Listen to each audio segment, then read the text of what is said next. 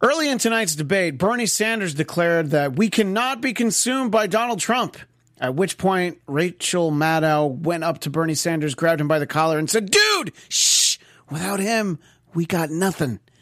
Joe Biden mentioned that the impeachment hearings taught him that Vladimir Putin doesn't want him to be president. Hey, he's got that in common with most Americans. At one point, Amy Klobuchar mentioned that she raised $17,000 from ex-boyfriend and was immediately canceled for slut-shaming herself. Elizabeth Warren spoke repeatedly about her 2-cent wealth tax, which further infuriated big business, who is perfectly happy paying 0 cents in taxes and would like to continue doing so. Thank you very much. See, it was a funnier joke. I probably would have said it better. Mayor Pete Buttigieg declared that he's the least wealthy person on the stage and was narrowly murdered by a light that stagehand dropped who was earning minimum wage. See, that's another one that I didn't write it right. So that's on me. That one's on me. I didn't write it well. But I'm going to read this last one good. And finally, in his closing statements, Joe Biden said there has never been a time when we as Americans have set our minds to doing something and we haven't been able to do it. Say what now, said millions of Vietnam veterans. The Trump Report starts now.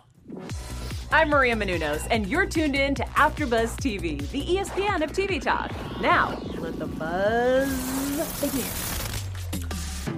Welcome to the Trump Report. I am Christian Blatt. This is one of our debate night specials. Debate number 5. Christian Blatt here, joined by the wonderful, the talented. I usually throw lovely in there, but you know what? You are lovely. Scott Moore. I am. Thank you. Thank you for being here tonight. It's great to be here. And you basically covered the whole debate. Yeah, and the jokes right there, so I think we're good now. Yeah. All right. We Good can night, wrap it everybody. out. All right, good Thanks night. for being here. No. Well, let's go big picture first. Mm-hmm. Overall, feelings about the debate, good, bad, indifferent. I would say, me personally, indifferent. And at large, I don't think that anybody's performance tonight was really going to move the needle for most of voters that were tuning in. There might have been a few people that were maybe kind of not sure who they wanted to vote for, and then they saw everybody tonight who overall had a solid performance. There were some gaffes with Biden and I think Tulsi Gabbard, but overall, I think if you liked your candidate, you're going to continue supporting them. You didn't see anything that was really going to upset you. If there were a few people that were on the fence and they thought, okay, well, Cory Booker had a better night, for instance, than he's had in the past. I think Kamala Harris had a good, decent night tonight. So there could have been a few people there that will be more likely to maybe vote for those or keep them in the running a little bit longer. But overall, I think big picture, it's not going to change much. But I do think everyone pretty much more or less had a very solid night. And I think they did a good job of more or less also sticking to the issues and not really being as angry in their fighting as they were in the past. I mean, we saw like Mayor Pete in the past try to kind of be a little more bitter towards Elizabeth Warren, when she was the new front runner. And I think most people saw that didn't work well for him. So he kind of went back to his normal kind of Mr. Rogers-esque, very like friendly, center of the road kind of guy. So he kind of went back to that, but I think he still did a good job of sticking up for himself and pivoting and kind of fighting back when needed to. And I think overall everyone else did pretty well too. And I think Biden had one of his best nights until the end when he had a pretty major gaffe. But considering it's Biden, I think he had a pretty good night too. Yeah, no, when you reference Tulsi Gabbard making a gaffe, was her gaffe just showing up and being on stage tonight? Was that the gaffe? Or? Yeah, well, she was the only one that I kind of felt too, besides, some very specific moments, just in general, I thought that she came across a little more bitter and angry. And I understand some of her points. Like one of her points was about the establishment Democrats. And you can go back and look and you can think of some people that didn't quite win, but the establishment Democrats like Hillary and John Kerry and Al Gore and some of the people that are very entrenched in the party and are still, in her opinion, continuing on the military-industrial complex and aren't much different than Republicans when it comes to those things. But I think the way that she went about it came across bitter and having now really nice sound bites for Republicans. Yeah. More or less when she was saying about the Democrats tonight and saying they're not for the people. And that's going to be a great attack ad for someone down the road, for not even just Donald Trump, but for someone running in a swing state or a swing district next year too.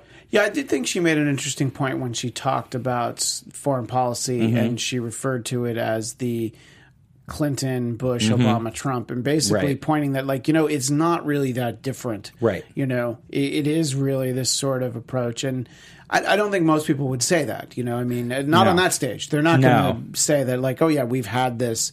Because if you're going to go back to Bush 41, that's more than 30 years, So it's like, this is what our approach has been. So, I thought she made a couple of points, but it's always in the presentation. There's something about it.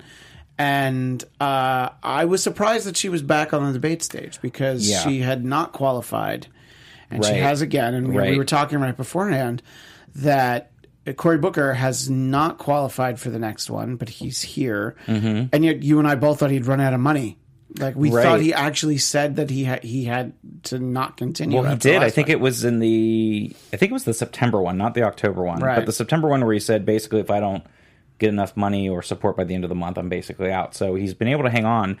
Now, the stakes are just going to get higher and higher because now it's, instead of 3, it was 2%, it's 3%. Now it's going to be 4% in December in 4 different polls. And the money issue too, so it's going to be harder than after that. Now we go into 2020, and now the stakes get exponentially higher because now you're rolling right into actual voting in the states. So this next one is going to be different, and this might have been the last one where we're going to see, I don't know, as friendly overall with everybody, because I think people are going to have to differentiate themselves a little bit more. I hope they don't get as angry as we've seen in some previous debates, and they're still able to keep their cool. But really, I think this could have been the last debate where we're going to see that, because now the stakes are going to be much higher for these candidates if they're going to try to stay in here. Yeah, they're going to try and get actual votes. Yeah. And it's interesting because we've seen this before where you see someone target somebody who's maybe not the front runner. Like Tulsi Gabbard had some very specific stuff for Mayor Pete. Right. And the back and forth was so much, I was like, ugh, you two get a room. I mean, I don't know what they would do in that room, the two of them, Right. but maybe have a pillow fight. But whatever Yes. it was like enough already. And I mean, obviously there are people that, and look, if we know that Pete is Mayor Buttigieg is polling, as first in Iowa. They all know it too, right? And I think that I was talking to somebody about Iowa earlier today because it's a caucus state. It's not a good indicator of who the nominee will be and who the president is. And I have a friend who he lived in Nevada the last presidential election, and he was explaining to me what it was like. I mean, I sort of had an idea, but it's like if in the precinct that you go to for a caucus, they're not people who work for the campaigns because they're not allowed to do that. Right. But if somebody is a supporter of someone and they make some really good points, you're like, well, that's not who I was going to vote for. Yeah. But you know what? I am going to vote for her. So it'll be interesting to see. Like, I feel like Iowa was one of those ones that Trump didn't win. I feel like it was one that Bernie won. But this is just, I could have Googled this, but I forgot that I was going to talk about it. But I mean, you go back and you look, and like Rick Santorum won, I think, what was it, in 2012? Or I think whatever. you're right. Yeah. And again, just in general, the makeup of Iowa doesn't really represent the rest of the country as well either. It skews a little bit older and very white. And so a lot of the voters there on the Democratic side are a little bit more moderate to liberal. So it doesn't quite, and the same thing with New Hampshire. I mean, it's the same thing. It's very, very white and skews older. So it's not representative of the rest of the country. And so what's going to be interesting, especially in those first couple races, as everyone was seeing at the debate stage tonight, is, you could have a very close race with Mayor Pete and Bernie Sanders again, Warren and Biden, those 4 in the first 2 states. But then you look ahead to South Carolina a week or 2 later, and then on to Nevada, and you see there's more diversity there. And it's very, very different. Like, Biden's way ahead right now in Nevada as well. But, I mean, in South Carolina, we were talking about this a few minutes ago. I mean, he's 40 points basically ahead of second place almost. 40 points. It's not even close. They did a breakdown on MSNBC after, and they said that in South Carolina, Biden was polling amongst black voters 44%. And that's just it's insane that it's that high. And with any segment that you were right, and even with white voters, he's steadily ahead too. Not quite as much, but still. So if you take away a lot of his support, even if some of the black voters tonight were like, okay, we're sick of his gaffes, at the end of tonight, he still has so much support there. And so that's where this race could be a little more prolonged on who's going to end up being the front runner, the real front runner, when you have 3 or 4 candidates right now that are very close in that first place position, and it's sort of like a race, and you're going to see in a car race, like after all the laps, who's going to be around that's going to be around and who's going to sort of crash and burn, or who's going to just kind of keep the the momentum going with 1, 2, or 3 right there in a bunch of different states. So I don't know if tonight's debate overall is really going to change that for most people. I just think overall it was very solid and not a lot of gaffes by everybody, and people that are already supporting a candidate are going to be like, great, they did good. And then maybe there were a few people like Amy Klobuchar, for instance, had a couple really good moments, and otherwise had a solid night. She had, like, the thing with the ex-boyfriend was a little weird because it came out of nowhere, like with what she was talking about. But I think she had a lot of good things, and she is right when she says that she's one of the only ones that has won statewide in a lot of Republican districts, and she has, if you look at the results in the past. So it is someone that does bring that Midwest sensibility that could be potentially someone that could challenge Mayor Pete. I just think he's pulling ahead too much now that it's probably too late for that to happen, but... Yeah, another thing we were talking about before we got started was that, we're at the point where it's late enough in the campaign, too, where I can't believe there's still 10 people on the stage. Yeah. Literally, and I made a note because of when it happened, 29 minutes in, I'm like, wait, Tom Steyer's in this debate? And then they talked to Andrew Yang. And I'm like, oh, yeah. It's not that I didn't remember him, it's just they hadn't talked to him. Yeah. And, at one point, Cory Booker makes the point of like, oh, there's some topics that we're not dragged into. And Elizabeth Warren has the audacity to be like, yeah, I know what you mean. I'm like, Elizabeth Warren, I've seen you on TV more than any of the moderators, So, you get most of the questions. And a lot of people had been asked 2 questions before you got down to Tom Steyer and Andrew Yang. And it's like, well, if you're not going to ask some questions, like, I know you can't just be like, oh, you're not invited, but change what the criteria is. Now, the next one... is it's sort of at an interesting point. It's like less than a week before Christmas. Right. It's going to be on Thursday, December 19th. It's a weird time to have it. I'm not quite sure if or when we would cover it. I think if we cover it, it'll probably be like late morning, early like noontime that Friday. Yeah. Because the studios aren't open as long here. Yeah. And the time. Yeah. So I don't quite know if we're going to get to cover that. But and then after that, we're going to be in 2020 because regardless of whether we are able to cover that debate the day after or not, I mean, we're not going to be around those couple weeks for Christmas and New Year's. And when it's actually 2020, I mean, that's going to be exhausting. I know, right? It's like it hasn't even really begun yet. No, I know. But yeah, I mean, just talking about the structural setup of the debate, there were a lot of flaws with that because, again, there are too many people, and there's not a way to be able to talk to all of them, and so it doesn't make sense because if you're going to have 10 people up there, but like you said, you're gonna wait a half hour before you talk to some of them, and then even when you got to the issue again of healthcare, which is something which I feel like if we get into it a little more, I did like what a lot of the candidates said tonight because it was a little bit different, a little tweaked compared to some of the previous debates. However, you only asked, I think, like 4 people. So when you're talking about a topic that's so important right now to a lot of Americans, and you're going to kind of gloss over it by only talking to 4 of the candidates, and then you started getting some other topics as we move further along, and I get they were kind of getting tight on time. Yeah. But you're only asking 1 or 2 candidates, and you're asking their quick responses, and you're not really able to get that deep. So I almost wish they would either break it up to a little bit more themed nights and say, okay, these are the topics we're going to cover, and then make sure that you're giving everybody either an equal amount of time or at least say these are the candidates that are going to be asked so people know. Even the viewer, it'd be nice to have either like a countdown clock or something to be able to tell what's going on because it was weird when they're giving rebuttals back to the same candidate that spoke and then someone was responding to that candidate and then that candidate was able to respond back to their response. I was like, well, why is that candidate now responding to their response? Give it to somebody else to have an opportunity because now you're eating too much time. So it was a little weird in that sense, but I think overall the moderators did well on questions. Everything worked fine. No audio issues this time. That was really only the first one, which was also MSNBC. Yes, but that's what I was saying. I was bringing it back to that because of that first one. It didn't go as well. So I feel like they did make at least some changes with that, and the questions were well, and everyone kind of kept to it. But you don't have enough time to really talk to everybody, and it seems like a waste when you have that many people on there. People fade in the background. But then you also get the poor judgment by the moderators, and it turned into a great moment for Cory Booker, which is like you didn't ask me about black voters and voter suppression. Right. And he's Right. like, and I have a lot of experience with that. He had a good line. He had a great line. That I've been a black voter since I was 18, you know?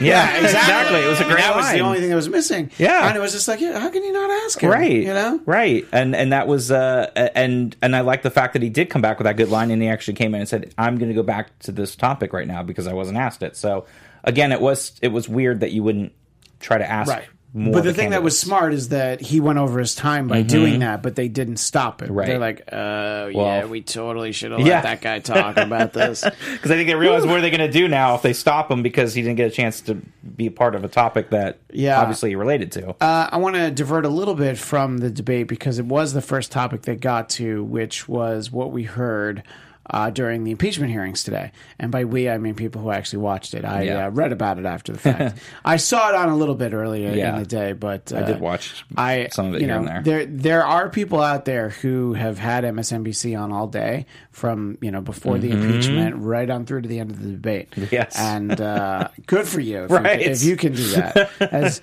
That's no knock on the people who are on MSNBC. I'm It's actually just- impressed that they were able to leave it on all day and be that. Yeah. That's impressive. Yeah, I mean, no matter what your political affiliation. I don't know. I would have had to. I don't know. I would have had to put like a rerun of The Office or something I mean, in the middle. even the hour of the debate tonight, I was thinking, oh my god, I still have another hour, and I love politics. And this was a short one. Yes. It ended up being like 2 hours and 15 minutes. Some of them have gone like almost 3.5 hours. But anyway, so I did want to get your thoughts. I mean, I think they used the phrase. I think Rachel Maddow said it, that this was a bombshell day for the impeachment hearings. What did you think about just what we heard today? I guess from Ambassador Sondland. I think. Well, just what did you think? Look, again, it's just where we are in this country, where you can watch whatever media and social media and things that you want to agree with and not have to deal with any of the things you don't, which is different than what it was even with the Clinton impeachment 21 years ago. Right. So you could watch Fox News and have a totally different perspective of what you saw versus watching MSNBC all day and your perspective. And that's the thing. I mean, look, most Americans know that what Trump did was inappropriate. And now the difference is now you're getting all these sound bites and you're getting these partisan sides of asking these questions. And even when I watch it, I feel like a lot of these Congress people are doing are just trying to get the sound bite that they can now put into a tweet or put in social media or have someone, and that's what it comes down to when I'm even listening, because half the time you're listening to them asking these questions and I'm like, they're not really even asking questions. They're just going on diatribes, going on whatever they think happened or didn't happen. So I don't think the bombshell thing really happened today. Because again, you could have taken on either side, because then the Republicans could say, look, you asked point blank if to Sondland if you think anything inappropriate happened, and he's saying no, or whatever it was, like, oh, it was hearsay again because he didn't physically hear it, because Donald Trump came back later and said to him, like, oh no quid pro quo. And so again, you could say either side could have said they won today if you're going to say win, and I think there's a way to manipulate it to make either side look like it was a good or bad day for the other side. And in the big picture, is it really going to change anything? No. And I've said this for weeks. It's like, he's going to be impeached in the House for sure. He's not going to be removed from office. But part of the strategy that I believe Nancy Pelosi and the Democrats have had, from knowing that it was sort of a clear-cut case, because he's done a lot of other impeachable offenses that Congress could do, but this was an easier one to kind of say it's yes or no and get it through, and then make the Republicans have to vote on it in the Senate and know that they have to go back to their constituents, especially people in purple states that have to go run for re-election next year, and put them in the uncomfortable position of either supporting him or not.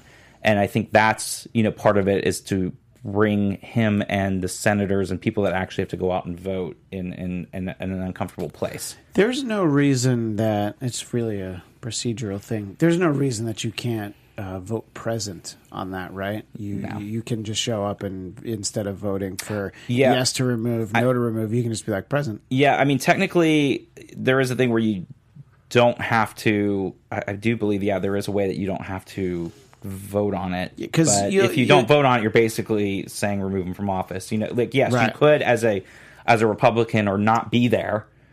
Right, but not being there is a little different. Yeah. But either way, if you're doing that, I think it gets interpreted that you're basically saying yes, remove him from office. If you're not going to vote, it's either if you're saying you're not showing up or you're saying president or whatever, then you're basically saying yes, he should be removed from office. The interesting thing that we got today, which was Sunland mentioned Pence, whom we had not really heard specifically implicated. So, I was going to say he was probably like, hey, what?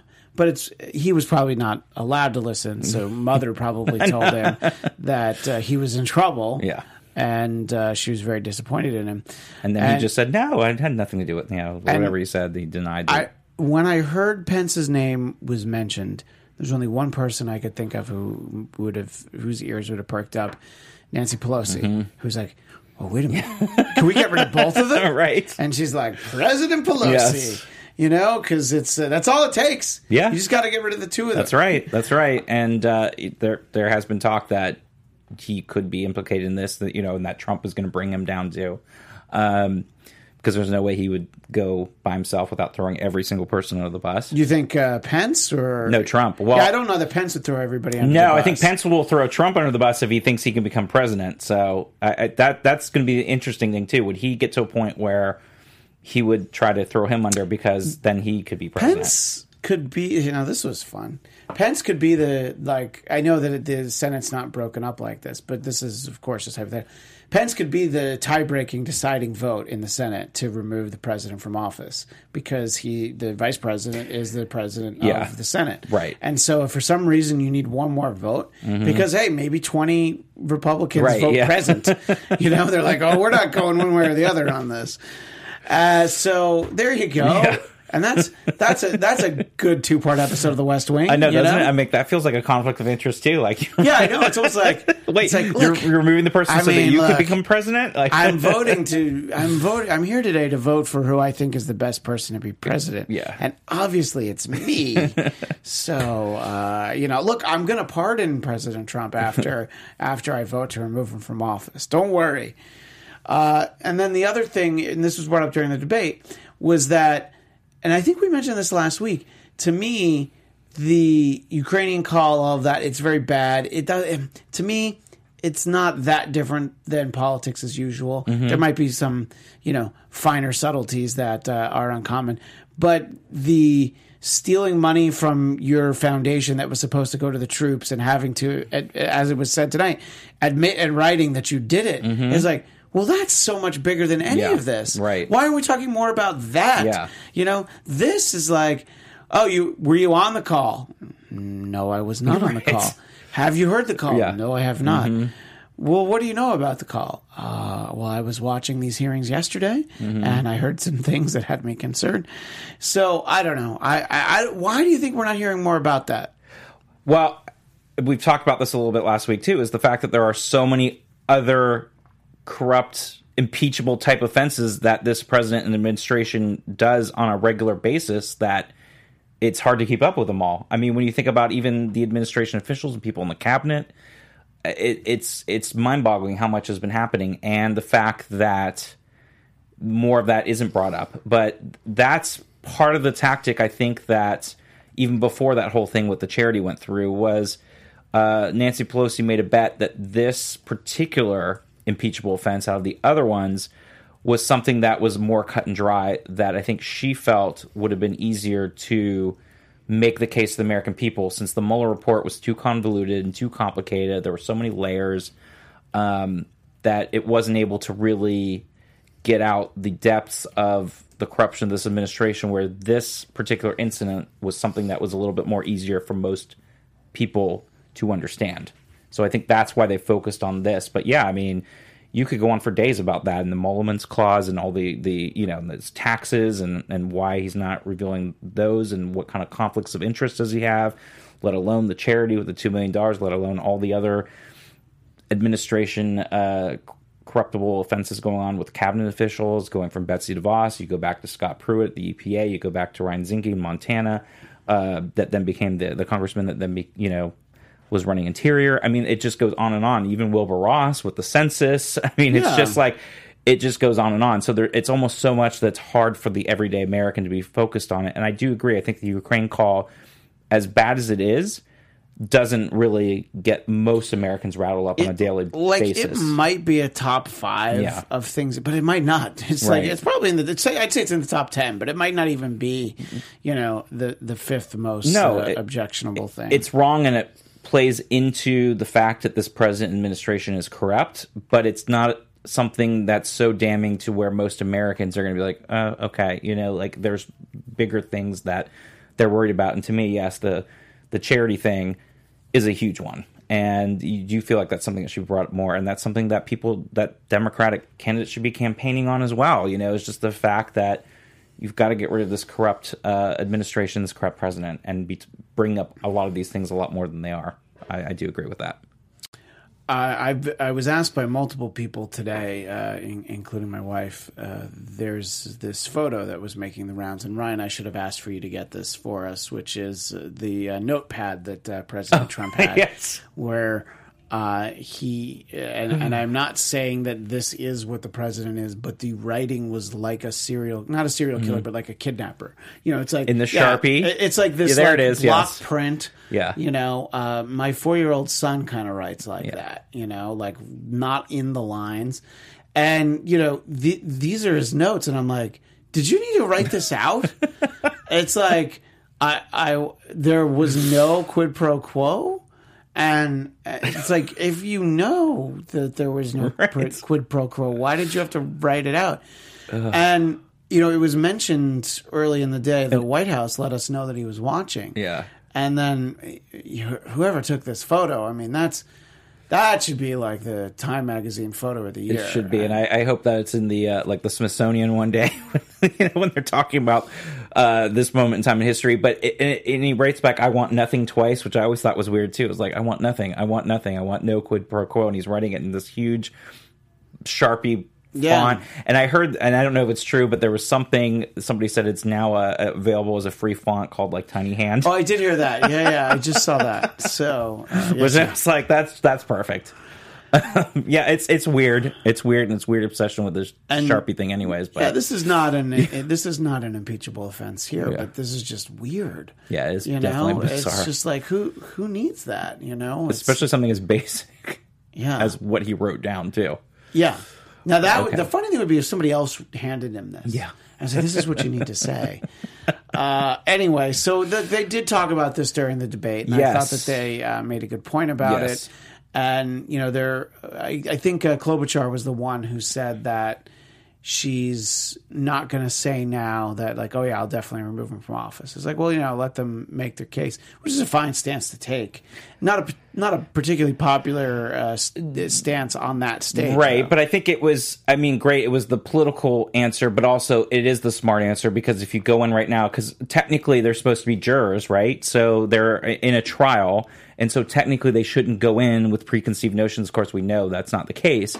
So for someone to go in on a jury and say, oh, this person is guilty before they get to the trial part of it would be wrong. So even though it's a political answer, it's also really the right answer to say to people, to say you're not going in already to say I'm voting that he's guilty and he should be removed without hearing the evidence and having the full trial first. I mean, Elizabeth Warren's answer is the kind of answer you or I would give if we wanted to not serve jury duty. Yeah, we're like, exactly. I'm definitely voting guilty. Yes, exactly. And the point is, and that's the thing people forget. This part in the House is not the trial. The trial is in the Senate, and that's when the president can come and bring his lawyers in. I mean, that's where the trial happens. So what we're seeing right now is not the trial portion of it, and so Republicans keep trying to say, oh, we're not allowed to do this or that and whatever. This is just the hearing part of it. The trial is the Senate part. I also like the fact that they kind of tried to go into the subject of, they talked about Ford pardoning Nixon in the debate, and it was interesting that but they were very careful the way they responded to that too. And of course, they didn't ask everybody, but Biden, for instance, was like, oh, it's up to my Attorney General and the Justice Department to decide about charges, and that was a very squishy way of trying to get out of it, of saying he wouldn't pardon Trump. But it was fascinating that a lot of people brought up, oh, it's the Justice Department, it's the Attorney General's job, not the President's job. And I'm like, yes and no. I mean, realistically, it could be a type of thing like if Pence was to become president, I would think he would make sure that Trump was pardoned from federal crimes. So yes, a president, that is part of the president's job. So it was weird for them to try to say that's one of the special powers that a president has. And so I was kind of surprised they were trying to take that off of their responsibility there in that response, that they all kind of said the same thing. Yeah, no, I mean, they did. One of the big moments for the later part of the debate, and it circles back to taking an unpopular stance for that stage, Cory Booker referenced the fact that Joe Biden said that he would not legalize marijuana. Mm-hmm. Now, old Joe was quick to point out that he would decriminalize it, yes, wipe the records clean, yeah. And then we'd figure out what to do about it. And, look, Cory Booker, he had a good line where he said that I thought you were high when you said it. Right. Yeah. That was another good one. It was a good line, yeah. But, and I mean, look, Joe had the reasonably prepared answer. I mean, there's a lot of times in these debates where he starts saying something, he stops himself, and he kind of takes it a different way. So he's not as polished as he could be, but despite that, you still feel like he's coming at things from the establishment point of view. And I think that that's why people feel like he's the best person to be the nominee, because he's got the most mass appeal. He's a little bit more middle of the road. Maybe you are going to have some independent but right of center voters who are like, oh yeah, I don't want to legalize any drugs. That doesn't make sense to me. So he's sort of going for the safe bet. And but on that stage, it makes him look that much more out of touch than the rest of them. Yeah, I because he did. He basically said he wouldn't, and then he was sort of back. It was sort of a Trump-esque. Then that's where there is a lot of comparisons to Trump, because he does just say whatever comes in his head. And there were a few moments tonight too where he'd start saying something like, I forget where it was, where he was talking about one thing, and then it was going on to the social media and tweets about Donald Trump, and then all of a sudden he was like, oh, never mind about that. Like he was segueing, and then he kind of caught himself. And it's true. That's the conundrum that Democrats are going to have to figure out in the next couple months, is which direction they want to go in. Do they want to go in, and a lot of people will say, yeah, go in sort of that safe, moderate box, because you get people like the John Bel Edwards that win in Louisiana. Yeah, I wanted to bring that up. Yeah, and Andy Beshear winning in Kentucky. And that's where a lot of Democrats will say, well, look, we do need someone like that that's going to appeal to independents and to suburban Republicans, that'll be able to peel those voters away from either sitting on the sidelines or holding their noses and voting for Trump again. And then you get some on the other side that say we need to go in and really just tear everything up and go for Bernie Sanders or Elizabeth Warren. And we'll get everyone motivated to go out and vote. We'll get the young people to vote. But so it is a conundrum, and it's going to be who can really cobble together that coalition. And that's sort of what's at stake here with the Democrats, and who's going to end up pulling out that win. Is it going to be someone who's going to be the safe bet? And look, a lot of the voters are older voters, and a lot of voters are, in most places of the country outside the coast, moderate to center right, even as Democrats. So if you want those voters in Pennsylvania and Michigan and Wisconsin and Iowa and a lot of those other states, you really are going to have to maybe look for someone who is going to be able to appeal to them. So that's what's going to be interesting in the next couple months, to see who really gets to the heart of the voters and who's going to motivate that. Yeah, they referenced coalition. John Bel Edwards, who just won over the weekend since our last episode, won in Louisiana. And, again, this was another instance where Trump said, you got to vote for, the other guy because this is going to make me look bad. And I don't quite know why he's using his political capital in this way over the last couple of weeks. I think because he thinks that he thinks he's our favorite president, even though he hasn't said that in a while. Yeah. But and it's just like, especially with Andy Beshear is the one who won. That was Matt Bevin in Kentucky. Matt Bevin's the loser. Right? Yes. Yeah. The incumbent who lost re-election. The incumbent who was voted the least popular governor in the United States. Yeah. So that would make him 50th out of 50. Yeah. See how I did that? And so And it's just like, well, what are you doing? Look, I remember Obama going out and trying to, do these things. You try to push somebody over the top, and then they lose. It's just the way it goes. Right. But Trump is like saying, like, you got to do this. This is going to make me look bad. And it's like, it doesn't actually make him look that bad, except for the fact that he said it makes him look bad. Right, that now you've personalized it. But I told someone the other day when we were talking about it, because they said, oh, this happens, like you were bringing up. But I said, but most of this happens to a second-term president on their way out. Yeah, when people are done with you and they're moving on to the next thing. This does not happen to someone in the first term of their presidency that's getting ready to run for re-election. And so that's where I said to people, that looks really bad when you have a first-term president that can't even bring people across the finish line in Republican states that are very Republican, that you can't bring those people. And then you hear people go, oh, well, like you're saying, Matt Bevin wasn't popular, and Andy Beshear's dad was a popular former governor, and so he had name recognition, and John Bel Edwards was the incumbent. And you can make the excuses all day long, but if you really look again, and it goes to the heart of it again, is the suburban voters in the Republican side have left in droves over the Trump era. And you can see even the numbers that John Bel Edwards had in 2015 when he ran the first time around to where he got re-election. Those numbers went way up for him in the suburban areas outside New Orleans and outside of Baton Rouge, and you saw those numbers really go up. And on the flip side, you did see some of those rural numbers go up for his opponent, Rispone. But really, when you look at that, and then you look at Kentucky again, you see again those suburban numbers went way up for the Democratic candidate this time in the bedroom communities of Cincinnati, in Lexington, in Louisville. And so that's where Republicans really should start to feel a little bit nervous when you are seeing those suburban voters that were always very strongly Republican just leaving in droves and now voting for Democrats instead of just sitting out. So that should be a big concern for them, especially when you have a first-term president that can't bring these candidates across the finish line when he's personalizing it too. Right, and John Bel Edwards was brought up in the sense of he is a Democrat, but he is not really pro-choice. Let's just say he's pro-life.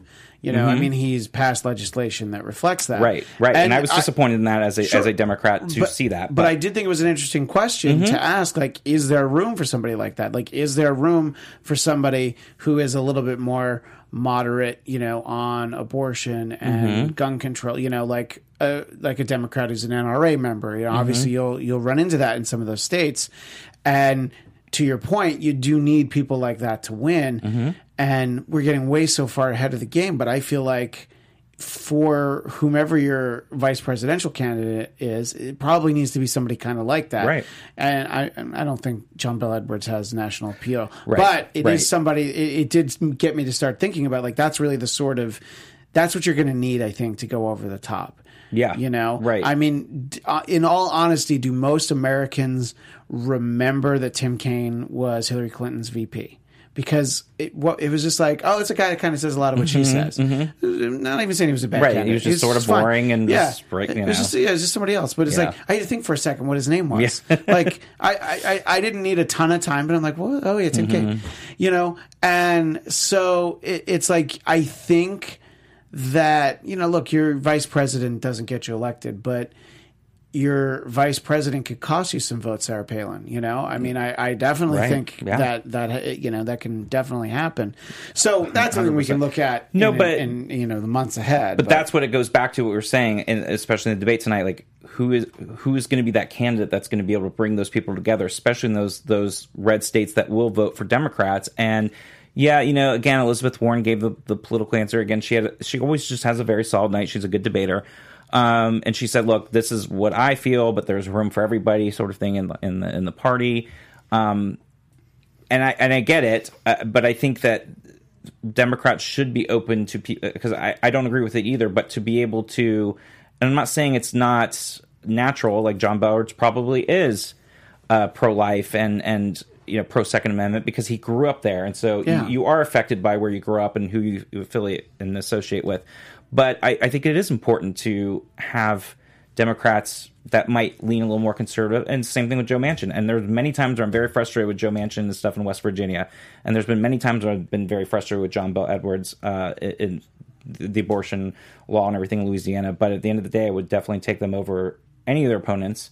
But it's like Steve Bullock, who didn't make it to the debate today. Right. But governor of Montana, who is a Democrat, but also very much supportive of gun rights and everything else. I mean, again, that's part of what you need in the party. There's different people and all over the country here, and not everyone's going to be a coastal liberal in an urban area. So that's where you do have to feel that you've got to be more open to different types of Democrats, for sure. One of the issues that they made a point to focus on, and this sort of speaks to your sort of moderate, middle of the road national appeal, is climate change. Now, I do think that your out and out climate change. I when you call them climate change deniers, it puts a more negative connotation. But it's, let's just say, skeptics. I'm not even talking about them. I think that there are people who are like, yeah, I feel like it's happening, but I do think, and we've definitely talked about this before, I think you start to turn people off when you talk about, like, look, we've only got like 6 to 8 years, right, and then cities are going to be underwater. When you start to say that, you're like, wait, really? And not in the way like, oh, really, now I'm scared. I'm like, no, I don't think I believe that. I don't remember when the timeline was, but I remember in An Inconvenient Truth, the Al Gore movie, which I actually thought was very well done. Right. There were some predictions that did not come to pass. Now, you can point to the fact that you did have the superstorm Sandy, where Manhattan was underwater for those few days. But we got predictions that things like that were going to be, like by now, that was going to be a fact of life. And I'm not talking about Venice, where it's like, I'm talking about not Venice, California, but Venice, Italy. Yeah. I realized I had to specify. But it's like, well, yeah, that's already like the water's everywhere. So it doesn't take much for that to raise. So I do think the alarmism, you have to play it right as a national issue, and I don't think anybody did that on the stage tonight. I don't think anybody played it.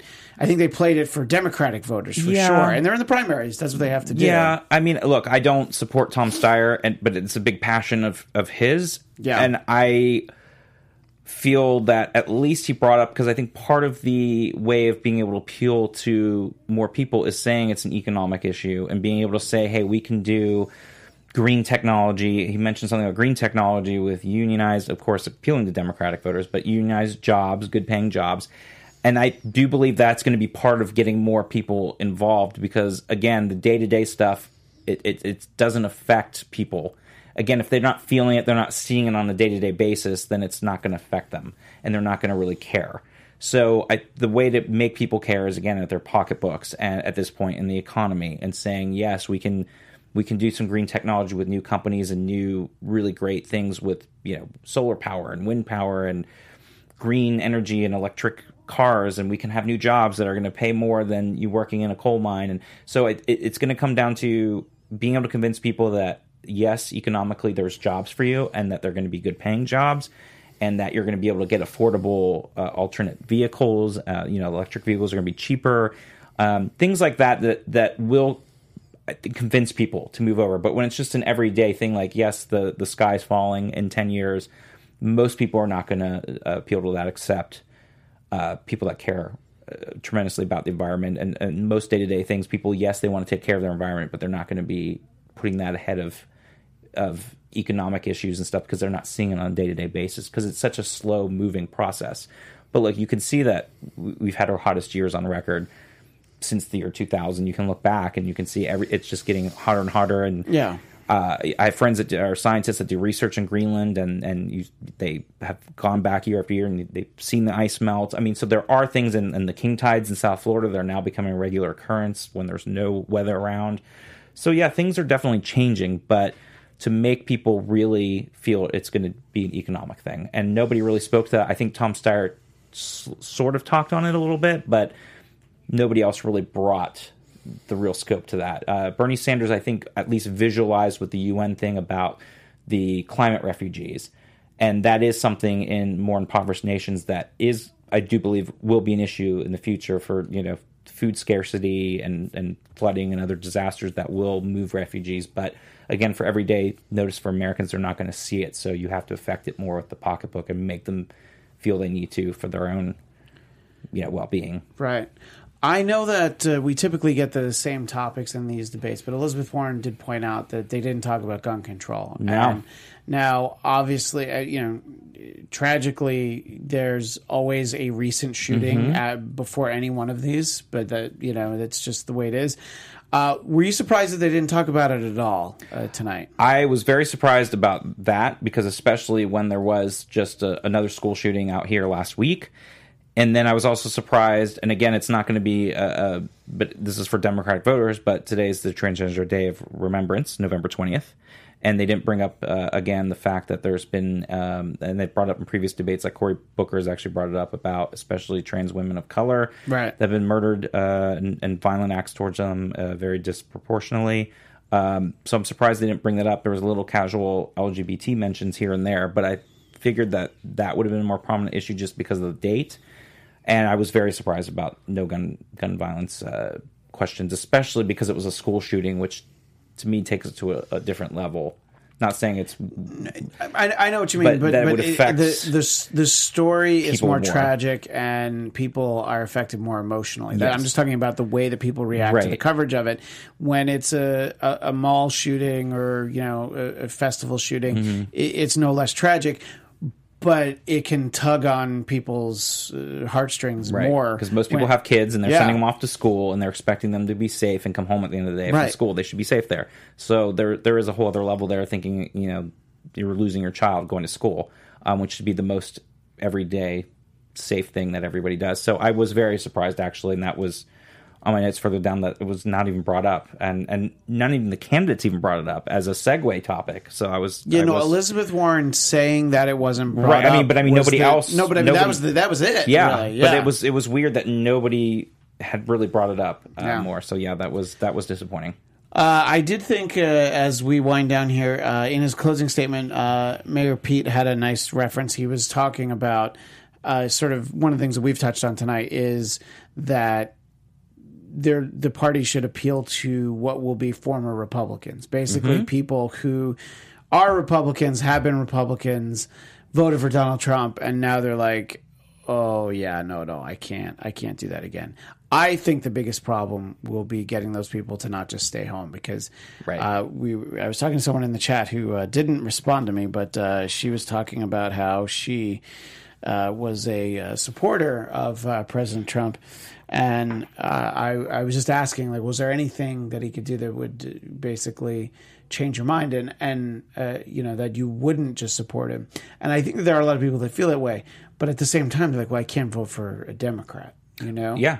I mean, yeah, exactly. And especially if it's someone like an Elizabeth Warren or Bernie Sanders that they're like, ooh, because again, it kind of goes back to with the green energy and the climate change is healthcare and saying, oh, we're going to force you to go on to government Medicare, and you have to, and that's part of the issue with Elizabeth Warren, which I think she did a better job of balancing that out and saying, hey, we'll have a trial period of 3 years. We'll let you kind of taste it and feel it and love it, and then you'll definitely want it, because that does scare a lot of people. Even though we all know that healthcare is very dysfunctional in this country, at least again, big change scares a lot of people.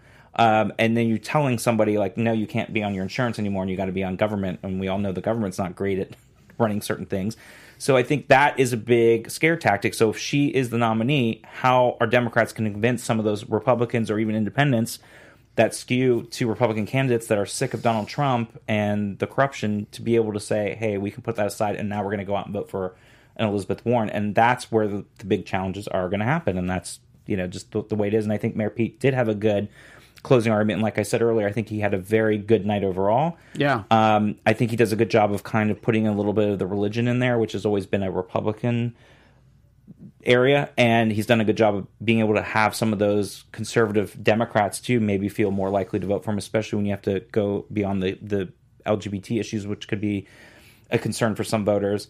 But his big issue, again, is going to be connecting with the African-American voter, which is going to be a huge voting block that you need to go out in full numbers. And they need behind him, and right now he's like 0% in South Carolina, so he's got to find a way of going beyond the white rich voter and try to connect with them, and that's going to be a challenge for him too. Right. I mean, that's sort of the interesting thing that makes him a bit of an anomaly Yeah. is the fact that, he does talk about his faith. It's very important, and he has served in the military. So, those are not necessarily what you hear from the Democratic candidates. No. In the chat, it's a long comment, but Dude here is here and says that the Trump dynasty has begun. I mean, you can say that, but it's not a dynasty in that no matter what happens, there'll be, the most that Donald Trump is president is 8 years. Yeah. So it's not really a dynasty Right. to me. Although I was reading on the Drudge Report, and we'll wrap up after this, that I think Robert De Niro said that Martin Scorsese says that Donald Trump wants to start a war so that he can get a third term. And I was just like, all right, so Martin Scorsese found something even dumber to say than Marvel movies are terrible. Anyway, that's all the time we have for now. We will be off next week for Thanksgiving, so you'll find us again on Tuesday, December 3rd at our normal time, 4 p.m. Pacific, 7 Eastern. We hope to see you then. Scott, where can people find you? You can find me on Twitter at sman80. That's sman80. And you can find me on Twitter and Instagram at ChristianDMZ and the show at Trump Report ABTV. That is all the time we have for tonight. Thanks, everybody, for staying up late for us. And we will see you on December 3rd. Happy Thanksgiving. Bye.